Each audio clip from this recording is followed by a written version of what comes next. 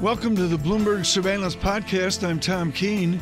Daily, we bring you insight from the best in economics, finance, investment, and international relations. Find Bloomberg Surveillance on Apple Podcasts, SoundCloud, Bloomberg.com, and of course, on the Bloomberg. Mark Howard, BNP Paribas Senior Multi-Asset Specialist, 7:05. Usually it breaks down at 7:02. Mark, great to have you with us. Looking down to Washington, D.C., Mark, draw the distinction for us between noise and news. I can promise you I'm not going to sing. Thanks for having me today. Good, you could stay. There's a lot of noise. I like to use the analogy of the wonderful French Open that BNP is proud to sponsor. There's a lot of back and forth in D.C., and the markets have had to respond to it. There's been, a series of headlines, whether it's around the Supreme Court, around the president's taxes, and who knows what else is going to come out of the debate tomorrow. But investors have pulled back. There's no question. And I think that's a really important theme for your viewers to grapple with, is that there was a long bullish run led by NASDAQ, but also in the credit markets and in other parts of fixed income. And now people have pulled back a little bit. September has been a month of consolidation, and I think October will be the same. It's going to be bumpy. And tomorrow night, we're going to get a full dose of that. Mark Howard, I want to digress here. You were kind enough to send me a wonderful coffee mug from the oyster people up on the Damariscotta, the Glidden oyster people. They are an absolute textbook small business. How bad is small business like Glidden Oyster getting crushed right now?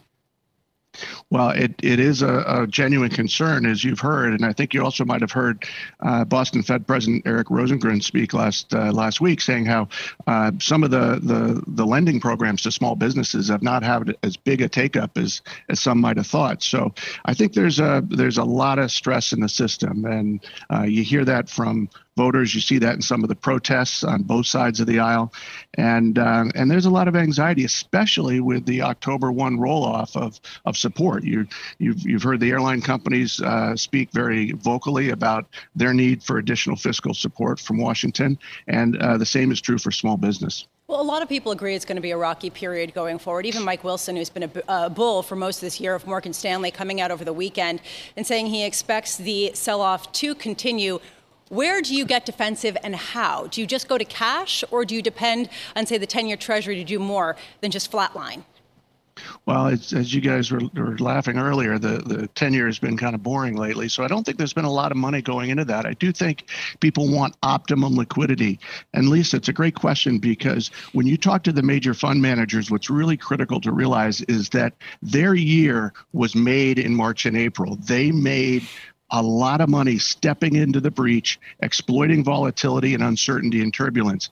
And so in order to do that again, if we have it in October or around the election in November, they need pure liquidity. And so I think you're going to see it in cash, you're going to see it in money markets, and in short-term T-bills and short notes. Well, Mark, let's talk about where the gap could be that they might fill. High yield spreads just winding a little bit. I don't want to make too much of a big deal of this. I don't think it's significant yet, but it's not insignificant what we saw last week, Mark, considering that the Fed's now a player. Your thoughts on the cracks that emerged in the last week or so?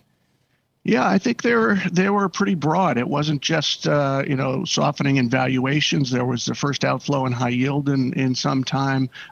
We watched the credit derivatives marketplace closely, and we saw an increase in interest for credit protection in the options market, and we also saw a reduction in the longs of the CDXIG. So I think there are a number of signals, and of course the emerging markets had some softness. So I think there are a number of places that you could see further weakening in the event that we have a lot of instability and questions, particularly around constitutional issues, because that's not a playbook that investors have much history with, right? The virus was a big unknown, but at least the Fed could address that. The Fed's not in a position really to address a constitutional issue if, in fact, that comes to pass. Mark, what's the measurement of your wall of worry right now? I mean, hasn't short interest in all this? I mean, folks, the S&P 500 based off futures up 42 is down a horrific 7%. Oh, the humanity. I mean, Mark, we're down 7% on SPX right now. And am I right? There's just been a massive swing to a short bet? I think I don't know about that, Tom. I think there's been more just taking some chips off the table. In certain names, I'm sure there have been some idiosyncratic short bets put on. But I think a little bit of steam blowing out of the system is a healthy thing. So my wall of worry is not that high. I think the odds of a major disruption later this year are quite low. And that's why valuations are still so attractive or so full in many asset classes. My point, though, is that late in the year, after investors have done pretty well, particularly since March, it's just human nature to take some chips off the table. So, and I think the lesson learned back then was when you sense some anxiety, you need some liquidity. You need to be prepared to pounce. And so that's what prudent investors are doing. And it's augmented a little bit by quarter end, the end of September. Hey, Mark, great to catch up. As always, good to see you. Mark Howard there of BNP Paribas on the latest in this market. Lale wasn't available on Friday and she couldn't make the 9 Eastern show, so this was third choice for Lale. So I'm happy to have Lale with us this morning, and I can share her with you, And I was third choice too. Thanks a lot, John. JOHCM Senior Fund Manager joins us right now. Lale, great to catch up. You've got that dashboard. You're looking at high-yield spreads. We've had a move of about 40 basis points over the last week or so. When does it start to say buy again to you? Well, I was just going to pitch for Tom's triple levered cash funds over here. Is that what you're doing? Cash? No. I mean, we're keeping our cash reserves, right? The reality is cash is king, right? Don't let anybody tell you anything else, because as you and I, we've spoken about this, there's no such thing as cash on the sidelines, and liquidity in the markets are poor. So for people to be opportunistic, to take advantage of dislocations, you have to have cash. Whether that's cash or you're sitting in treasuries, you need to have something that's immediately sellable. And unfortunately, credit is not one of those asset classes. So the way we are looking at it is really, in our view, high yield still screens expensive. But the key theme in high yield is play the refinancing. So these double Bs and single Bs that are in defensive, that have yield to call paper that, believe it or not, only maybe yields more than 5.5%. 5.5% coupon is now quote unquote high coupon. They are in the market to refinance. And I think for us, that's the last hurrah in high yield to capture a little bit more income than investment grade before perhaps we turn even more bearish on high yield. It's subject to economic recovery. So, Lale, you would turn even more bearish. What kind of spread are you looking for on high yield potentially at the moment? At the moment, we're about 540. What kind of levels are you waiting for? Well, 540, it's misleading, right? It has double Bs that trade in 200 and 300 range that everybody else is hiding out. And then you have the industries that are at the epicenter of recovery, leisure, entertainment, and transportation, that trades, multiples of that, right? So half of the high yield index is subject to the recovery. So you have to be really careful how you pick your spots in this. I mean, the example I'll give you, you just said the high yield markets are wider by 40 and 50 basis points over the last week. The recovery themes last week widened 3x that, right? So when you are entering at this point in time, knowing what you know, you have to be really careful, because the upside downside is just not justified. So fair value high yield, believe it or not, I think it's still in the 700s. Lale, this raises a really good point, which John touched on earlier, which is the market is wondering what more the Fed could do to backstop credit, given how much they've done already. And have we reached this point, Lale, where any Fed put is baked in, and any additional purchases they do will be peripheral and won't make a material difference on spread narrowing? I mean, the market will respond to incremental news, as you guys highlight. So I think the Fed put is baked in. I mean, you know that their purchases have slowed down, but that's in line with their statement. And I think there will be there to backstop the market. But remember, they're actually predominantly backstopping investment grade. They are backstopping high yield very little through the high yield ETFs and the fallen angels. That's a very different dynamic. And again, it opened the refinancing gates for the higher quality. There's very little near-term maturity that's left for the high-yield companies. If anything, actually, look at the headlines in the last 2 weeks. The quality companies are going for M&A, LBO, and strategic financing. So credit, nobody works for the bondholders, right? Everybody works for the equity holders. And I think that's the risk you take now on the higher quality. the focus is going to shift. What's so important here, folks, is that Bloomberg's got lots of fancy stuff that Lale's really good at. One of them is HZ1, the Horizon Analysis Chart. Lale, I just put in the thing Farrell bought a couple years ago, which is a 98-year Austrian piece, and he's made 121%. That's why Farrell's looking in Notting Hill. I mean, he's killed it with that Austrian bond, 100 to, I think, 211. Then rates will go the other way. Explain to our audience what happens if we actually get yield up, price down. What does that do to the horizon analysis? I mean, that's the problem with the broader investment grade markets, right? I mean, the lower coupons meant every company was issuing longer and longer. And as a result, I mean, I think this is also one of Lisa's favorite charts. If you look at the average duration in the indices, in the global ag indices, it's over 8.5 years. And look at the spreads, which are not tight, divide them by the 2, it gives you your break-even point. And if you looked at it historically, it's around 12 basis points on the break-even point. That is your resistance point. And some of these investment grade companies, you're not getting paid for the credit risk. So increasingly, you're taking not only credit risk, but you're also taking a rate risk. And that could be very dangerous. Now, rates may never rise. That's entirely possible. But people have to walk into this trade eyes wide open. Lale, just a final question from me. When you say 700 basis points fair value, is that what you just think fair value is, or where you think spreads are going? Always the tricky questions. I think that's where the spread should be going. If the economic recovery doesn't happen, vaccine doesn't turn out to be anything in as an immediate catalyst, some of these industries in that 50% cohort that I've talked about in the high yield industry, they are structurally and secularly challenged. They're either going to go out of business or they're going to run at 50 to 70% capacity, which means you have to start baking in capital impairment to the bonds, which are not being baked in at this point in time. Lale, great to catch up, as always. Always enjoy catching up. Lale Topcuoglu there of JOHCM. Hi, it's right now from the 2nd District in Arkansas, this week of politics.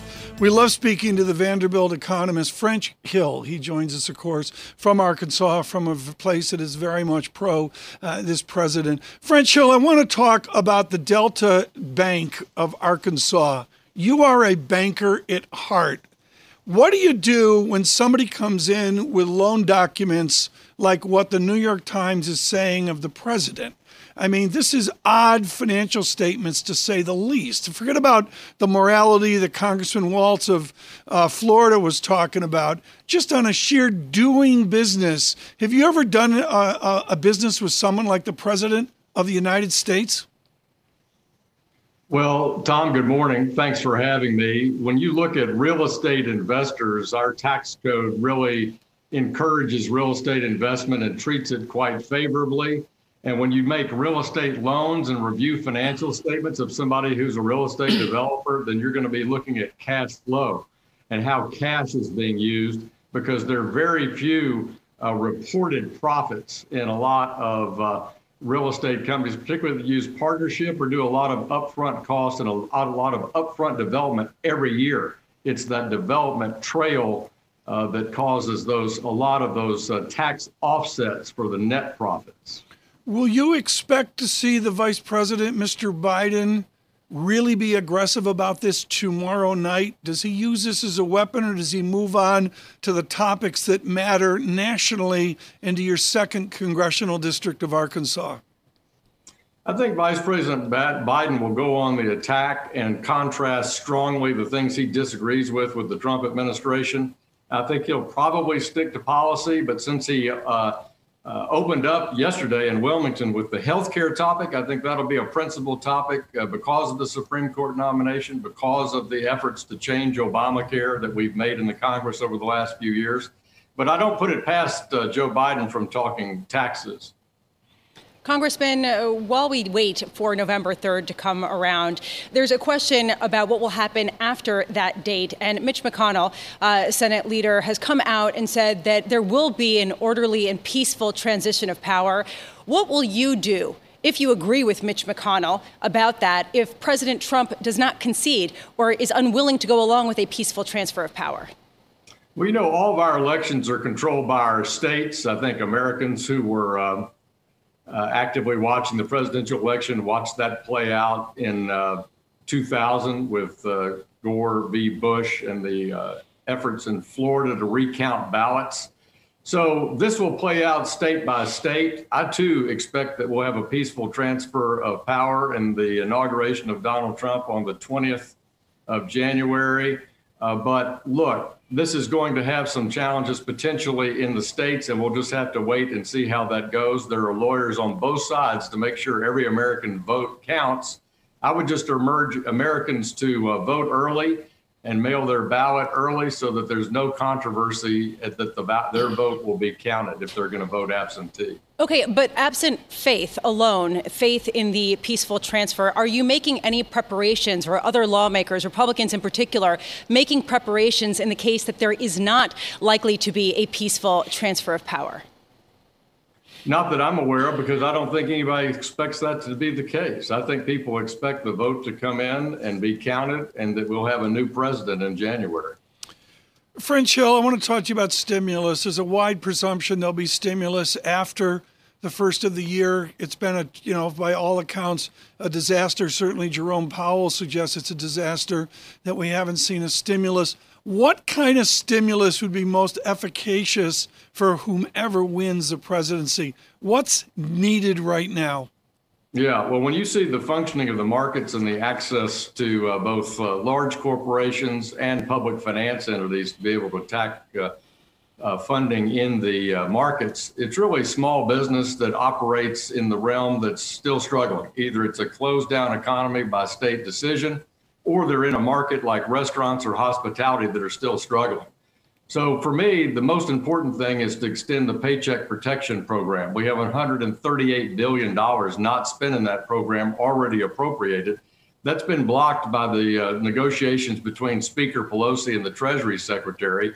We have a discharge petition on the House floor this week to try to get that bill through the House and over to the Senate with 218 votes, at least in the House. So I think small business is where I would focus that stimulus, Tom. And also families, we've only clawed back about 50% of the jobs back from the sharp decline in April. And therefore, we need to have a compromise on both the unemployment compensation issue and any other support for our families. Congressman, lucky to have you on the show this morning. Looking forward to getting you back. Congressman French Hill there, joining us on the latest effort down in D.C. on the fiscal side and on that report from the New York Times. This is buried. I think it's on like page 942 of Trump Nation, the art of being the Donald Trump. I think people are tired of seeing the negative. One of the reasons my books sell is because they're positive. People don't want to read about a negative Trump. I really believe that. And, of course, the language spoken to Timothy O'Brien. He is with Bloomberg Opinion, of course, acclaimed at the New York Times for years. And we are thrilled that he has been a first call to us today, as he's been very busy with perspective on the president's finances and, of course, perspective on the journalism of the New York Times. Tim O'Brien, I spoke to a congressman, Green Beret from Boynton Beach today, who explained away these challenges and said everybody has a right to avoid taxes. And I give the Times, Tim O'Brien, great credit because that's exactly what they said.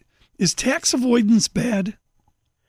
There are legal, perfectly legal ways to avoid taxes, Tom. I think looking at this simply through the lens of whether or not it's legally allowed, I think puts the conversation in the wrong place. The problem we have is whether or not everyone in our society, our neighbors and everyone else in this community pays their fair share. It also matters that the President of the United States, who engineered the most massive tax cut of the post-World War II era that largely benefited affluent taxpayers in corporate America, turns out to have only paid $750 in taxes the year he was elected president. So, Tim, given the exhaustive reporting of the New York Times, what are some of the risks that you think are posed to this presidency from his from his tax history, I guess? Well, I think, Paul, they put a lot of clothing on themes we've already known in the past about Trump, that he's a haphazard businessman and a serial bankruptcy artist. That's made real in their numbers, but I think this has been known about him for a long time. What I think wasn't known currently was the extent to which this vice of debt is possibly closing around him right now, given that he's in businesses like real estate and travel that are getting crunched by the pandemic. And under duress, as a president who has to face a choice between either selling assets or getting a loan, possibly compromise his foreign policy or domestic policy in order to keep his businesses afloat. And that's always been the question around Trump. The Times estimates Trump has north of $400 million in debt. I think it's actually easily north of $1 billion. And he's going to be hard-pressed financially in coming years. Tim, in your litigation with Donald Trump, you got some access to his financial records. Is there anything in the Times reporting that surprises you? Honestly, nothing in the Times report surprises me, but that's not to take away from what a tour de force it is, because they put it all in one place. Yeah. They got years and years that no one else, including me, has ever gotten, and they've made it into a public document. Oh.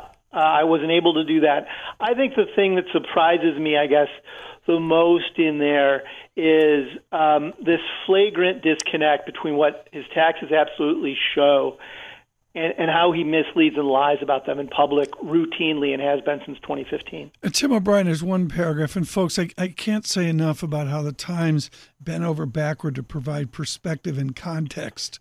They look at all the other rich people, the 0.001%, the thousandth of Americans, 1/1000th of Americans, I think that math is. And the Tim O'Brien, the average rate of those fancy people is a 24% tax. Do you perceive that he's literally an outlier in his tax avoidance? Or could you say right now there's 10, 20 other people like him out there? Well, he's an outlier. I don't know how many other people are like him out there, but over a 20-year period, Donald Trump paid $400 million less in taxes than his peers in the same tax bracket. So he's clearly not paying what even his affluent competitors and friends are paying. So to your point earlier, to Paul Sweeney's good question, very quickly, Tim O'Brien, you talk about the way he's presented his finances. Is he in trouble with fraud with all your research? Is he trouble with the idea of not being all correct with banking relationships and such? He's under investigation right now by the Manhattan District Attorney for possible tax and accounting fraud and campaign finance fraud. So, of course, there's an issue about whether or not he's been above board all these years. $70,000 to style his hair? You and I don't have that problem, Tom. No, we don't. Tim O'Brien, thank you, sir. I just want to say, Mr. O'Brien, folks, started his day with us way back at 5 or 6 o'clock, and we really appreciate his effort today and his expertise. I really can't say enough about Trump Nation. You know, you say it's dated. Well, you know what? It's a snapshot into a pre-presidency Trump. Thanks for listening to the Bloomberg Surveillance Podcast. Subscribe and listen to interviews on Apple Podcasts, SoundCloud, or whichever podcast platform you prefer. I'm on Twitter at Tom Keene. Before the podcast, you can always catch us worldwide on Bloomberg Radio.